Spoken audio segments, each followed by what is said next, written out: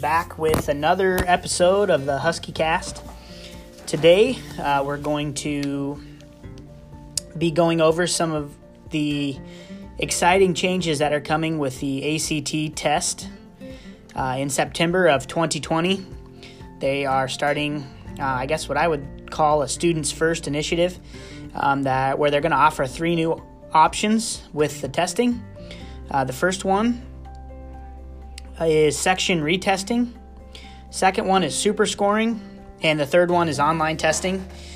Just to go on into depth on each of the 3 new options. First off, the section retesting.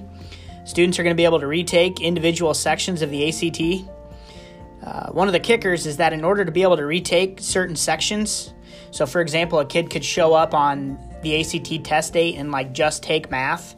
But in order to be able to retake just certain sections of the ACT, a student must have one full test score on file. So they must have taken the full ACT one time, not including the writing section, one time in order to be able to retake certain sections of the ACT. There's no limit on the number of times that a student can retest. Section retesting will only be able to be done using the online test option that the ACT is going to be releasing in September of 2020, and we'll talk a little bit more about that later. Retest will be identical in timing and the number of questions. A student can retest up to 3 sections at one time on a test date. And then students are able to retest any section of the ACT dating all the way back to September 2016. The second new option that ACT will be doing in September of 2020 is super scoring. So ACT super scoring will compile a score based on the highest section scores for the ACT test across multiple attempts. It's going to allow students to get the best test results for scholarships and admission to college. The super score will be calculated automatically, but there will also be a calculator available on ACT's website, and as soon as I get the link for that, I'll send it out. When a student is applying to colleges, they will have the option of whether to send a single test score or a super score to the college. If a student does choose to use that super score, then colleges will receive the scores from all the test events that make up that super score. Tests dating back to September 2016 can be factored into the ACT super score. One of the questions that was asked during the webinar that I watched on these ACT changes was whether or not colleges were going to actually accept these super scores, and long story short, there will be a list of colleges that will accept the super score, but just in general, it was said that they have gotten a positive response from a lot of the colleges in regard to the super score, but that more information was going to be coming in regard to schools actually accepting the super scores.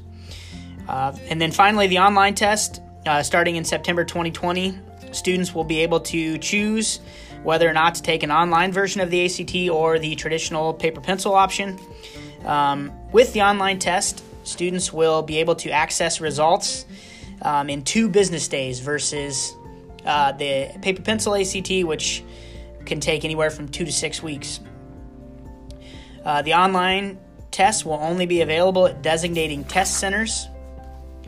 And again, back to something that was mentioned earlier, section retesting can only be done using that online test option.